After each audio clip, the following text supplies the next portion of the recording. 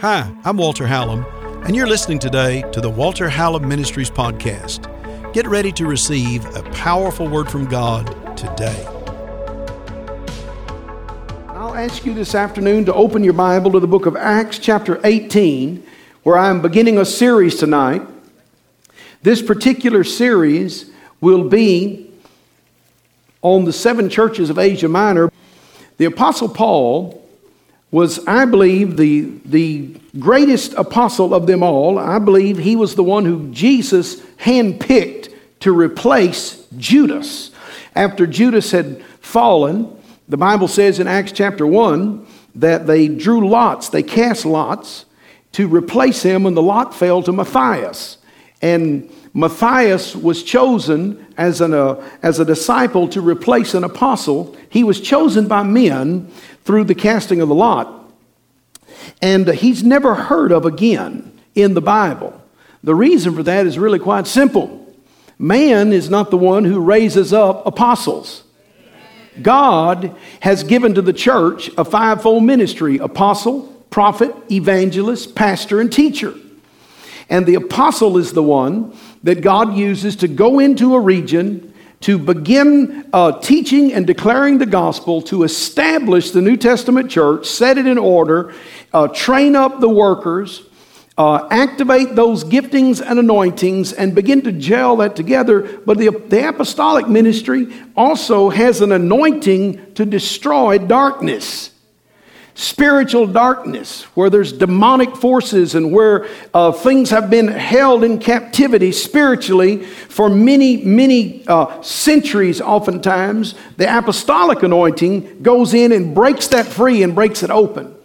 There's not an apostle on every corner. I don't believe that. You don't see it in the Bible that way, though you do see numerous people who are called apostles. There are the 12 apostles of the Lamb, of course, and then there are other that I will call lesser apostles that are named in the scriptures also after the day of Pentecost. So somebody once said, well, the day of the apostles are over with, and I always say there's no such thing as a day of apostles. There's a God of apostles.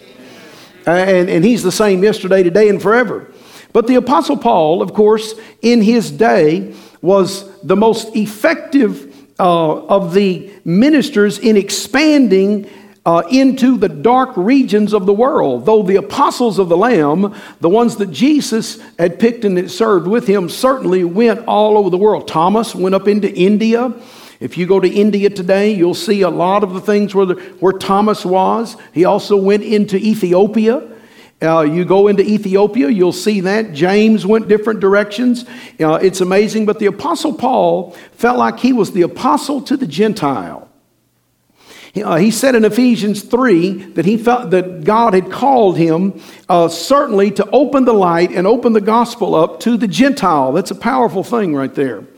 He said, I first came to the Jew in Romans chapter 1. He never forgot that. He said, God has sent me to the Jew first and then to the Gentile. But he said, I am going to the Gentiles because God will open the door for me to speak to them. And in 1 Corinthians, he said, and God is opening a door that no man can shut. And in the process of the Apostle Paul taking the gospel into areas that were not very light, he ran into much opposition many times. He always would make converts, but he would also have opposition. So can I just say, in the day you and I live in today, if you share the gospel of Jesus and you live the gospel of Jesus, it's possible that someone may oppose that. In some countries, it could actually be very, very risky. It could be extremely dangerous. But may I also say that everywhere Paul went, he also had many converts. So there, in that apostolic anointing that goes into those regions, those are unique sort of people. They kind of cut from a different cloth, and they're willing to lay down their life for Jesus Christ.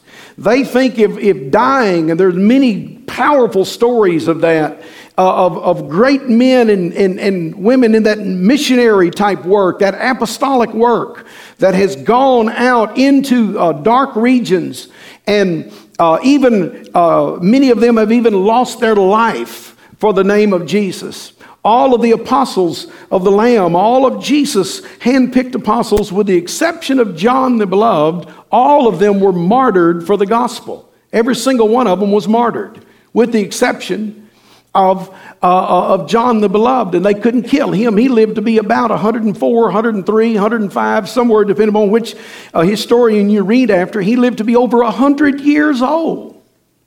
That's because love never fails. Glory to God. And so we're going to see in this particular series, we're going to get a lot of information. And I believe we're going to see how God establishes churches. And in this particular series, I hope to show you the 7 foundational points that the Apostle Paul, I believe, preached foundationally in every church. Every time he would go into an area. When I began as a pastor to raise up Abundant Life Christian Center from our living room couch, my wife and I and 10 other adults started this church. I said, God, what do I teach? And the Lord took me to the book of Hebrews and showed me the 7 things that the Apostle Paul focused on. And I have continued to teach those 7 things since day one, and I will continue to teach them along with other great principles also. But for tonight, let's continue to see this now. So we're in the book of Acts. In chapter 18, you'll notice the scripture says in verse 18, Paul, after this, tarried there yet a good while, and then took his leave of the brethren, and sailed thence unto Syria, and with him Priscilla and Aquila. Everyone say Priscilla and Aquila. And with him Priscilla and Aquila, having shorn his head in Centuria, for he had a vow. An interesting thought right here. For he had a vow. And he came to Ephesus and left them there. Paul left Aquila and Priscilla in Ephesus. But he himself entered into the synagogue and reasoned with the Jews.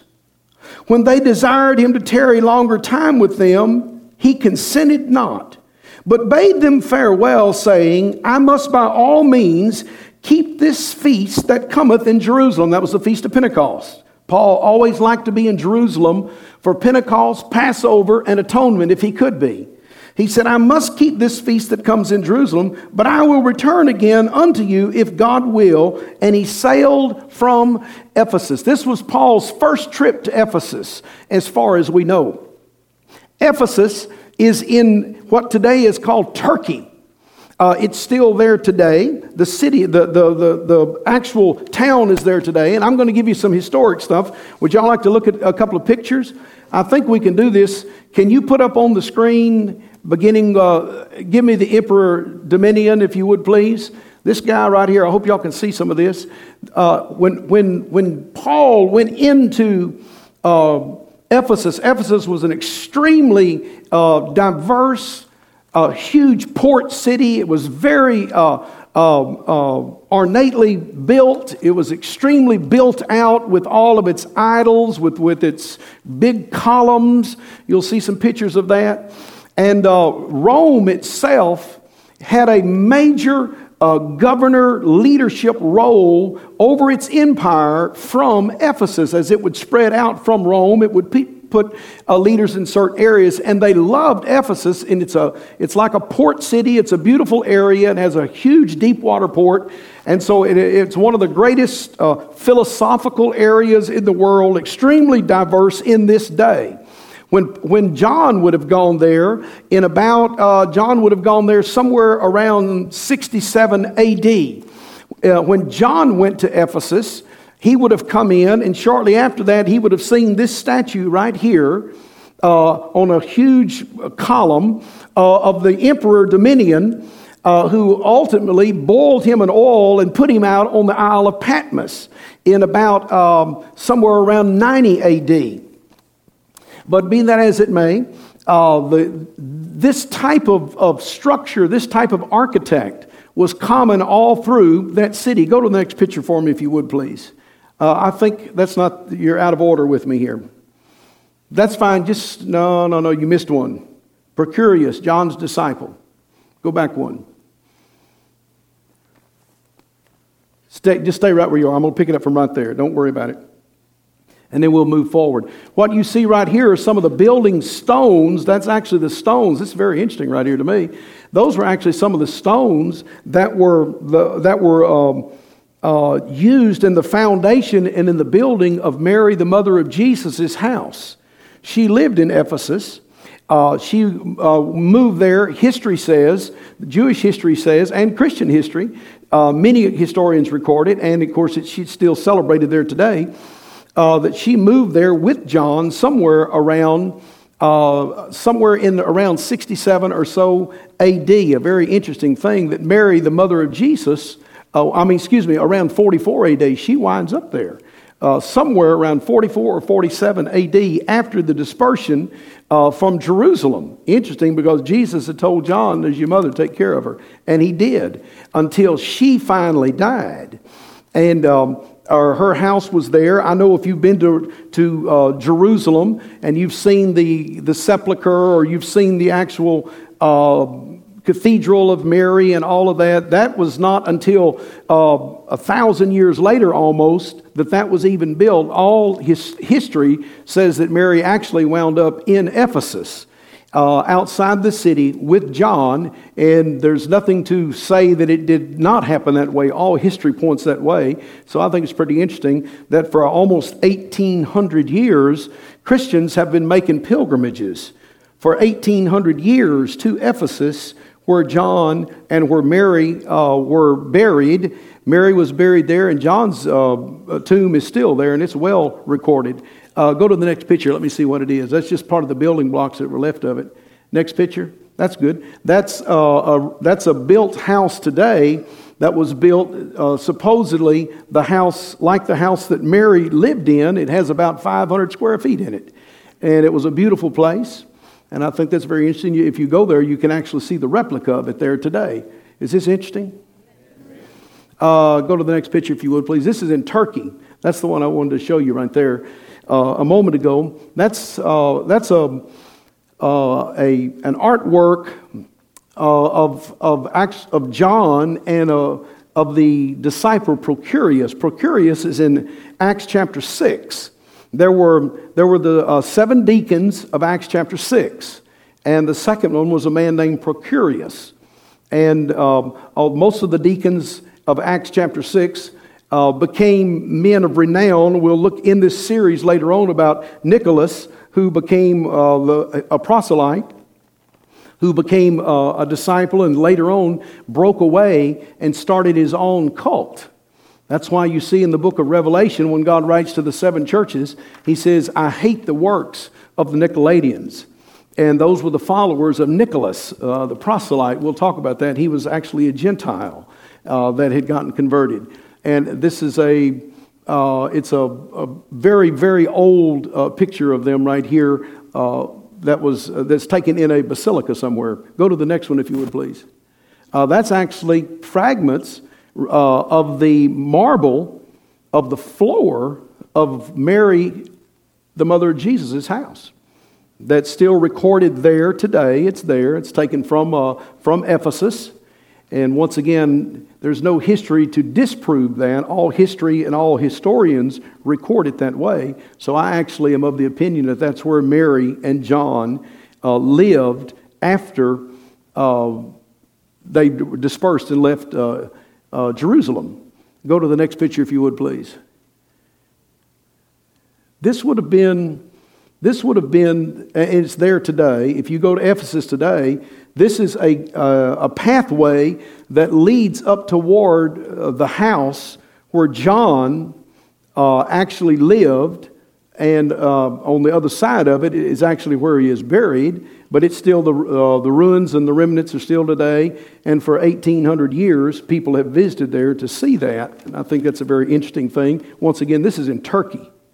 The city itself was so ornate, and we're looking at it in its remnant stage right now, the old ruins of the city. But it was so ornate that if a traveler would have come and seen that, it would have just absolutely blown their mind. And people were just sucked into that region. 500,000 or more of them lived in that one city. And very, very few of them were Jews, though there were a few Jews, because there was a synagogue. But when you think of a synagogue in the Bible, the word synagogue there actually refers to an assembly of 10 or more Jews. So all it took was 10 to have a synagogue. And oftentimes they actually met, when they had the synagogue, they actually met open air. They didn't even meet indoors, though sometimes they did. Actually, the word eis is used in the Greek there, where it says Paul entered in, or he went into the synagogue, and the word eis means to go into. So apparently, the small group of Jews that were already in Ephesus when Paul got there had banded together, and they had their own Jewish synagogue, or they had a building of some kind that they were meeting in. It obviously would not have been a large one, because they were an outcast. The Jews were hated in their religious position, even in that day, for one main reason, and that is they were very monotheistic. They just believed that there was one God. And they did not believe that there were just all of these different gods. And so the pagans and the Gentiles despised them, because they thought, well, you just believe there's only one God, and your God's the only God, and we don't believe in your God. We believe in all these other gods. And this entire position of defiance began to take place, and it still follows them today. And you and I know that there is only one God. Can I have a better amen than that? And he's manifested three separate, distinct, eternal ways: God the Father, God the Son, and God the Holy Spirit. And even in Judaism is still looking for the Messiah. We know the Messiah has come. And that was Paul's position. He taught constantly that the Messiah had already come. He did not argue with them over their doctrine. He added to the revelation of their doctrine, and that oftentimes, of course, caused the problem. Let's go to the next scripture. Right here, these four columns right here today surround the place where John himself is actually buried. That's where John the Beloved was buried, and these particular columns would be all over. When you went down the main market street of Ephesus, historians say there were 300 massive marble columns that lined it. 300. Can you imagine that?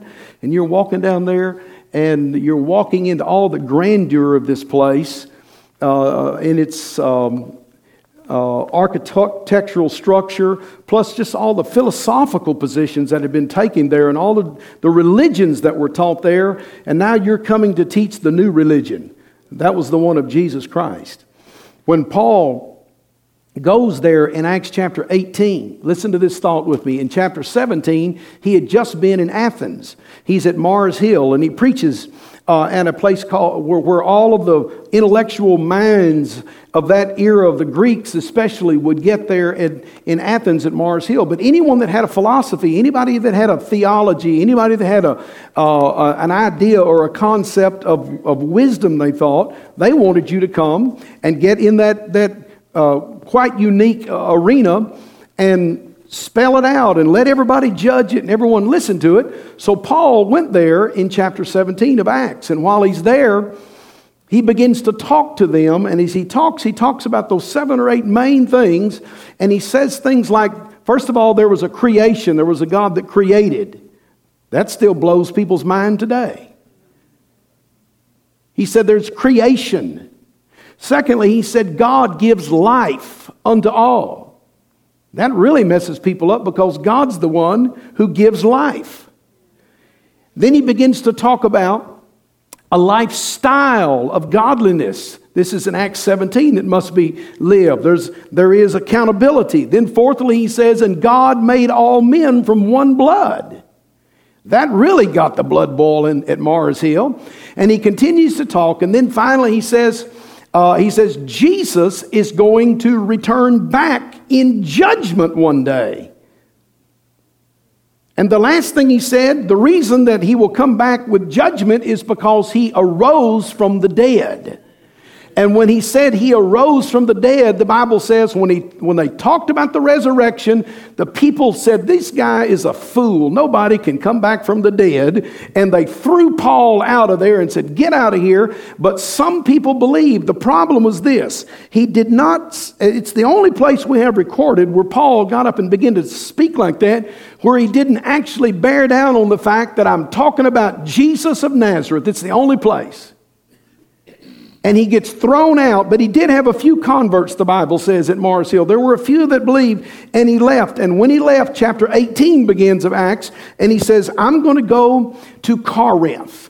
And when he starts to go to Corinth, if you read that, and you read in the Corinthians also, you realize he traveled this particular time, apparently just he and his one traveling mate that he took with him just about everywhere he went to help him. So as Paul is going toward Corinth, instead, he takes kind of a scenic route, and he tries to get over there to it. It takes him a little while, and he's declaring some things. He says to himself, later on he pins it down. He says, I come to you not with wisdom, not with man's philosophies, with none of those things. He said, but I have determined to come declaring nothing to you save Jesus Christ and Him crucified. He said, the last time I preached, I did not declare what I was supposed to declare. I tried to just be a philosopher and talk with them on their level of philosophy, and it didn't work. He said, from now on, I'm not going to... Listen, the guy could speak 33 languages. Paul could speak 33 languages, historians say. He was a philosopher like Socrates and Plato. He had that level of intellect. He was absolutely brilliant. And he finally said, you know what? It doesn't make any difference. From now on, when I get a chance to preach, I'm going to declare Jesus Christ and Him crucified. Somebody shout amen.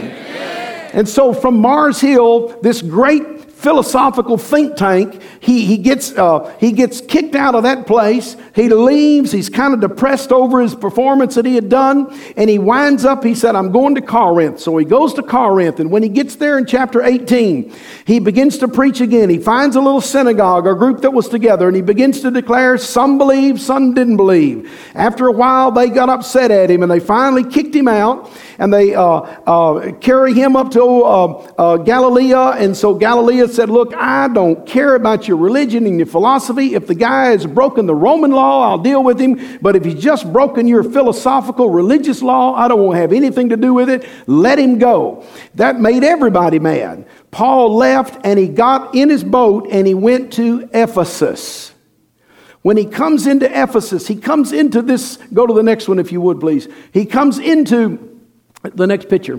He comes into an area that would be something like this, a colonnade of streets, marketplace right here. Imagine huge columns right here that are about 30 to 40 feet tall and polished. Everything was, just go back with me about 1900 years here, if you would, please, and see this thing just absolutely spit-shined and immaculately groomed, and the whole city is this way, with all of its commerce and all of its debauchery that's going on. One of the main things in that city, it was well known. Ephesus is well known for its brothels. And so people, the sailors, and not only the sailors, but the people themselves thought they had a Shangri-La type of lifestyle in Ephesus. And almost everyone had a slave in Ephesus. That's why you see Paul writes to the slaves in the book of Ephesus, because the main market center over there on the side would be where they would sell slaves. There was a place, and he would have had to have seen it. And then when he writes later, he's writing to slaves. Little does he know that a lot of the people that are being sold into slavery are ultimately going to become members of his church. Many of them. I'm preaching real good right now. So Paul was saying it doesn't make any difference. I'll declare the gospel of Jesus to a slave just like I will to an emperor. He said nothing but Jesus Christ and Him crucified. Somebody shout hallelujah. He said that's my foundation. That's what I'm going to build off of from now on. So this beautiful colonnade, and these are the ruins there. Go to the next one if you would, please. I hope I can remember all these things. This is kind of a map of the 7 churches right here. You'll see Ephesus is right on the coast down. It's the bottom one on the left-hand side right there. There's Ephesus, Smyrna. Say it out loud. Read the next one to me. Pergama, then Smyrna, come down to, what is it? Thyatira. Then, thank you. So they're all 7 of them are. So from Ephesus, they go out from there all the way, and they make this circle. It kind of goes up like this and comes back around, and Laodicea is here. And in the book of Revelation, we will touch on all of these churches in this 7-point series. Are y'all enjoying this tonight? Go to the next one if you would, please. On the top one up here would be Ephesus. These are remnants that are there in these regions still today. There's Ephesus on the top, one of its huge buildings that it has. These things are massive architectural structures. The second one, the middle one, that's Smyrna. The one below it is Pergamos. Some of the ruins of those areas where they built the churches. Go to the fourth one if you would. Go to the next one. The next picture. No, that's the last one. That's Laodicea. Go back one. Or go to the next one then. No, just stay there. That's there's 7 of them. There's the amphitheater that would be in Ephesus. That's kind of a faraway shot of the amphitheater that's in Ephesus. This place seated 24,000 people. These are the remnants that are there. That's where they had all of their theatrical performances. They had many political things, and also were the gladiators, and were many, many Christians. You're looking at a place where thousands and thousands of Christians under the Roman rule in Ephesus were martyred for the name of Jesus. All they had to do was reject Jesus and claim that especially Domitian, the emperor, was their God. That's all they had to do, and he would let them live. And they literally died by the thousands, refusing to deny that Jesus was their new Lord. They probably weren't born into Christianity. It would have been a very, very few of them that even had an opportunity, because Christianity was so new at that point. It was less than 50 years old. Can I have an amen here? Amen. But that revelation of who Jesus was and the impact that humanity is not on this earth just to do our thing from day to day. There is a world to gain. There is a heaven to gain. There is a purpose for us being born. Paul said we are pilgrims and strangers. We are just passing through. I don't know about you, but I'm on the way to heaven tonight, and I just came by here to tell you about it on the way. That's what he's saying. The day that heaven becomes more real than earth to you is the day you're just about in a position to be used by God. Your forever is a lot more impacting than your today. But what you do today has a lot to do with forever. You and I, as human beings, are not animals. We are not rocks. We are not plants. We are made in the image and the likeness of God, and we're going to live forever somewhere, either in heaven or in hell. For me and my house, I choose heaven. And what we do in this period of time determines eternity. Just like the 9 months that are in the womb of a mother determine so much about a human when they are actually birthed. By the same token, we are in that very embryonic stage of eternity called life. We're there right now, and what we do for Jesus Christ determines our eternity. For me to live, Christ to you. Me to die, a gain for me, Paul said. I'm kind of torn between the two. It seems like the greater his revelation of heaven, the more he wanted to go there. How many of you are glad Satan can't threaten us with going to heaven? It's a great day in your life. When you're willing to die for Jesus, I'd like to tell you, your kids will be willing to live for him. Go to the next one if you would, please. Another side view of how they would sit in the amphitheaters there and in the theater. That's not an amphitheater. That was a full theater that is there. 24,000, they say, could fit in there. In the great theater of Ephesus, there many, many events took place in the city. Go to the next one if you would, please. This is a picture of what's called Market Street. And Market Street, now it's all, these are remnants, these are ruins, and in that stand of trees right there is something called a tolos, T-O-L-O-S. Tolos was actually a place where you could offer sacrifices. And so the business people or the people of that day that had a special agenda would go there and offer a sacrifice to any god they wanted to, basically, hoping for success or for an achievement or something of that nature in that particular area. It's a very interesting area right there. And once again, all of this is well recorded in history, in ancient history, in old world history. You and I are so used to, thank you for that, we're so used to just thinking of the Christian walk as an American thing. We forget, before you and I ever came on the scene, someone else paid a price, an enormous price for us to be able to serve Jesus. The scripture says it like this. So Paul comes into this city at Ephesus. Let me conclude with this for this evening. Paul comes into this city of Ephesus. He brings with him two people from Corinth, Priscilla and Aquila, who were also very intelligent people. And the Bible says once he got there in verse 19, he comes to Ephesus and he enters into the synagogue. So apparently there was a small band of Jews that were there already who would meet together for Judaistic purposes.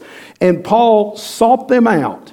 And when he found them, he goes in right in there and he begins to reason with them. And the word reason's a beautiful word in the Greek, and it's the word we get our word dialogue from. But anyway, it's the word dialogomai,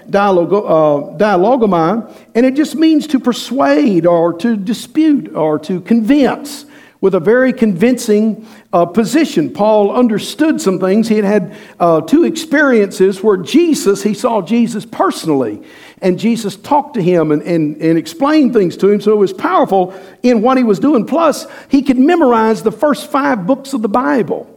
He understood the first 5 books of the Bible, the Septuagint. He could actually speak the actual most of the Old Testament he memorized. It's an interesting thing. That particular Old Testament that was written in Hebrew was translated over into Greek. It was translated over by Alexander the Great's actually Cleopatra's peoples who did it, and that offshoot in Alexandria, which was in Egypt. They literally translated the old Jewish scripts and rolls and all of their manuals and the Old Testament as we know it today. They translated that into Greek so their own people could see it, and we have that, and that today is called the Septuagint. And the Septuagint it's actually a word that means 70, and that was and so it's done because to honor the 70 Jewish scholars that translated it into Greek. Therefore, they just called it the Septuagint, and that's where it is today, and it still is that today. Is this boring? I'm just asking. This is what I feed on. This stuff just makes me want to shout.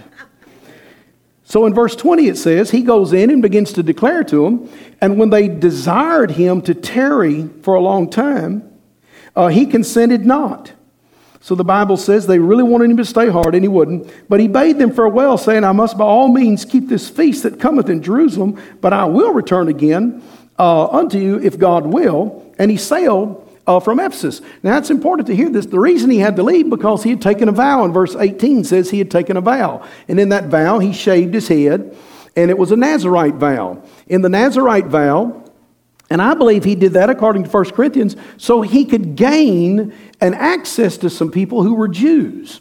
He thought he had an opportunity to do that, so he said to the Jew, I became all things to the Jew, I became a Jew. To the Gentile, I became a Gentile, if I could win them. He said, if I could win them for Christ, I did it. So the Bible says he shaved his head, and he took this vow, but part of the ritual of that vow could only be fulfilled at the temple in Jerusalem under the law. So he goes back to Jerusalem because he wants to be there for Pentecost for the feast day, but also he wants to keep his vow. So the next time he sees these guys, he can tell them, I did it, and Jesus is still Lord. I believe he's trying to gain their confidence to be able to witness to them, of course, and to convert them. He would do anything to get someone saved. Somebody shout amen. The Bible says, and so he left, and when he had landed at Caesarea and gone up and saluted the church, he went down to Antioch. He keeps on going.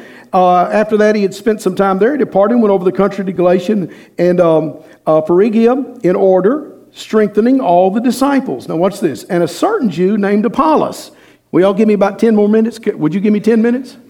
A certain Jew named Apollos. This is a really powerful thing. Apollos, born at Alexandria. So he's born, of course, in Alexandria.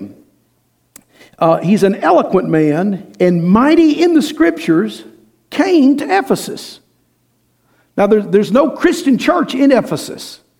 There's cultism everywhere. There's all kind of mysticism and philosophy and mystics, and it's everywhere with all of the opulence and all of the sin on every level. I mean, it's like Sodom and Gomorrah. History well records, and the commerce is just flowing through there. Rome loves this place because of its beautiful Mediterranean type breezes. The whole climate is just gorgeous for them. So it's a place where people long to go and not serve God. And there God sends Paul the apostle. And from there, he ultimately launches missionary works that go all over in those 7 churches and others, but the 7 that are named are the ones we'll talk about that God talked about when he spoke to John when John had his visitation on the island of Patmos. John winds up here in about 67 AD. Now listen, it's important to hear this because it's 52 AD when Paul comes there. The Apostle Paul gets there at 52 AD with Aquila and Priscilla. He drops them off. He leaves. He's only there a short time. It doesn't say how long he was there, but it was a short time on his first visit. But he leaves Aquila and Priscilla. They start doing the whole evangelistic thing, sharing and witnessing and trying to find a way to talk to someone about the Lord. And they are tent makers themselves, so they have a little bit of an occupation. There's plenty they can do. And in the process, one day they go into a synagogue or open air, one of the two, and here's a guy named Apollos, who was from Alexandria, and the guy is brilliant when he's speaking. He's probably more eloquent than the Apostle Paul, which would really be saying something. This guy begins to speak, and as he begins to speak, they're caught by what he has to say. Now watch this. The Bible says they listened. He was mighty in the scriptures, and he came to Ephesus. So he had been trained in Alexandria. Probably had gone to Corinth because of his doctrine. Later on, I'll talk about that. Not tonight, but had probably come through Alexandria. And so consequently, the scripture says, this man was instructed in the way of the Lord. Everybody say the Lord. The Lord. Right there, that word Lord right there is actually the Greek word for Jesus itself. So King James says the Lord, but it's actually the word for Jesus. I think that's real interesting, buddy. Isn't that interesting? That this man had learned philosophically about Jesus because the scriptures had been translated from Hebrew into Greek. He's a Jew, but he had grown up in Alexandria. And there, Alexandria had the largest library in the world. It had 500,000 manuscripts at least, and the keeper of the library, or the librarian, the head librarian, and his name is on your handout there, the head librarian, their whole target was to get a copy of all known manuscripts and put them in that great library. So Alexandria had the largest library, and the entire weight was in Alexandria was placed upon education and philosophy and all of the brilliance that can come with that. And here comes one of their stars, Apollos, who has listened and or studied and read about the Jews believing there is a Messiah that will come. And at some point, which I believe was in Corinth, probably at Mars Hill or in that area, at some point he had found out that maybe Jesus, whoever this Jesus guy is the one who's filling the role of the Messiah. So he goes into a synagogue and he begins to eloquently speak. And as he's speaking, he begins to declare, now it's possible that it's this Jesus guy. He doesn't have a revelation yet of Jesus as Lord. He has information powerfully that it looks like it's Jesus. So he's declaring this in the synagogue. Aquila and Priscilla are like, what? Listen to the level of intellect and the language and the way this guy has such a mastery of the language. Listen to him declare and the scriptures. And he's actually saying that Jesus is the Messiah that's to come. Listen to him. And so they took that guy, the Bible says. He was instructed, look in verse 25. He was instructed in the way of the Lord, and being fervent in his spirit, which meant that he was just real turned on. He was zealous in his spirit when he would speak. He taught diligently the things of the Lord, knowing only the baptism of John. Very interesting. He did know about the baptism of John. I'm sure he had heard that John is baptizing Jesus. Look, there's Jesus. And John baptized him. And men must be baptized for the remission of sin. And so he's teaching this whole thing. And according to the actual Greek itself, it's not that he had a deep revelation. He had a huge bowl of information. And he's speaking it out. And he's talking about it up to the point of John's baptism. The scripture says, he began to speak boldly in the synagogues, whom Aquila and Priscilla, they had heard. They took him unto them and expounded unto him the way of God more perfectly. In other words, they said, look, not only is Jesus the one that John was talking about, but he was born of a virgin. And he lived a sinless life. And he died as the sacrifice. And he arose from the dead.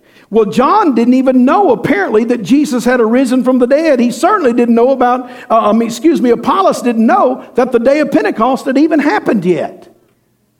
He just knew that with all of his knowledge of all the religions and the philosophies that come out of Alexandria, he goes into the Jewish temple and begins to just hook up about Jesus. He might have had a little edge to him, if you want to know the truth. He might have been in there just kind of twisting the light, saying, well, look, not only do I know all of the law, not only can I speak that better than all of y'all in here, but I also know it's possible that this Jesus guy is the one that's fulfilling it. Aquila and Priscilla hear this and they say, get that guy. And the Bible says they took him into the cell. And they said, come here, man, you got to listen. We know a guy who knows him personally. There's people that talk to him. We're telling you the Holy Spirit he talked about has been poured out. All of those things. And so when he began to do that, he began to speak boldly. And when he was disposed, verse 27, verse 26, they expounded unto him the way. Anytime you hear that, it just means a full explanation of who Jesus is. Give me 5 more minutes and we're done. And when he was disposed to pass into Achaia, the brethren wrote, exhorting the disciples to receive him, who, when he was come, helped them much, which had believed through grace. That's a powerful thing. They even wrote letters. Aquila and Priscilla did, said, I'm telling you, man, this guy believes it. And if this guy comes in and speaks in your church, you need to have him come. Can I just say this? Unless the Holy Ghost speaks to me personally, if someone new is going to come speak in this church, I get recommendations. I'm preaching better than you're amening. They've been doing that since day one. They wrote letters exhorting the brethren to receive Aquila, Apollos, who when he was come, helped them much, which had believed through grace, for he mightily convinced the Jews, and that publicly, showing by the scriptures that Jesus was Christ. Man, this guy was brilliant. He was absolutely brilliant, the scripture says. These words for eloquent right here and mightily speaking and all of that, he eloquently spoke. They're powerful words that meant that he was a cut above in his intellect. This guy would talk and everybody would listen. Even if they didn't believe, they wanted to hear what he had to say. And then the scripture says Aquila and Priscilla and the brethren wrote letters and said, y'all don't let this guy speak in your church because, man, when this guy starts talking, he's really starting to get into it himself. He thinks Jesus is the Christ. And the Bible says he helped people with his volume of understanding. It came to pass that while Apollos was in Corinth, so Apollos left and went back to Corinth. Paul passed through the upper coast of Ephesus, out on the outer side of Ephesus there. He found certain disciples. There were some disciples. They were scattered out. There were not many of them. Probably people that had listened to Apollos declare. He said unto them, have you received the Holy Ghost since you believed? And they said unto him, we've not so much as heard whether there is a Holy Ghost. And he said unto them, well, then unto what were you baptized? And they said, unto John's baptism. Then said Paul, John verily baptized with the baptism of repentance, saying unto the people that they should believe on him who should come after him, that is, on Christ Jesus. Now, when they heard this, they were baptized in the name of the Lord Jesus. They were baptized. I don't believe they were ever saved. Or else Paul would not have rebaptized them. So they're hearing something, but they don't understand who Jesus is yet in the outpouring of the Holy Ghost. They obviously have been taught this under Apollos, a doctrine, or someone who had actually enlightened Apollos. And now Paul comes around and he says, wait a minute, there's a missing ingredient here. You need the Holy Ghost. I said, you need the Holy Ghost. They said, well, we've been baptized. He said, yeah, but it hadn't took yet. There's a missing ingredient. You need the Holy Ghost. And the scripture says, when they heard this, they were baptized in the name of the Lord Jesus. And when Paul laid his hands upon them, the Holy Ghost came on them, and they spake with tongues and prophesied. Oh my goodness! Now a church begins to be birthed. They spake with tongues and prophesied. And all the men were about 12. And I'll pick this particular teaching up in our next session. Would that be all right? Amen. Clap your hands to the Lord if you receive that tonight. This is Walter Hallam, and I want to thank you for listening today and just receiving that good word of God that you've gotten off of this podcast. You know, bringing a podcast to you, it's free to you, but it costs to take the gospel of Jesus to the world. You can be a partner. You can help support. Men and women I found are so generous when the Word of God is coming into their life. They want to help take that gospel to someone else. You can text to give today to 832-981-1601. And you can give any support, any amount, and it will be a great blessing. And it will help take the gospel of Jesus to someone else. We'll go the next day and the next day. So text to give today, 832-981-1601. And I want to thank you in advance, because without you and with others who support, it would be so difficult for us to get the good news of Jesus Christ into this great generation. Do your part today. Thanks for helping. I love you. I can't wait to see you on the next podcast.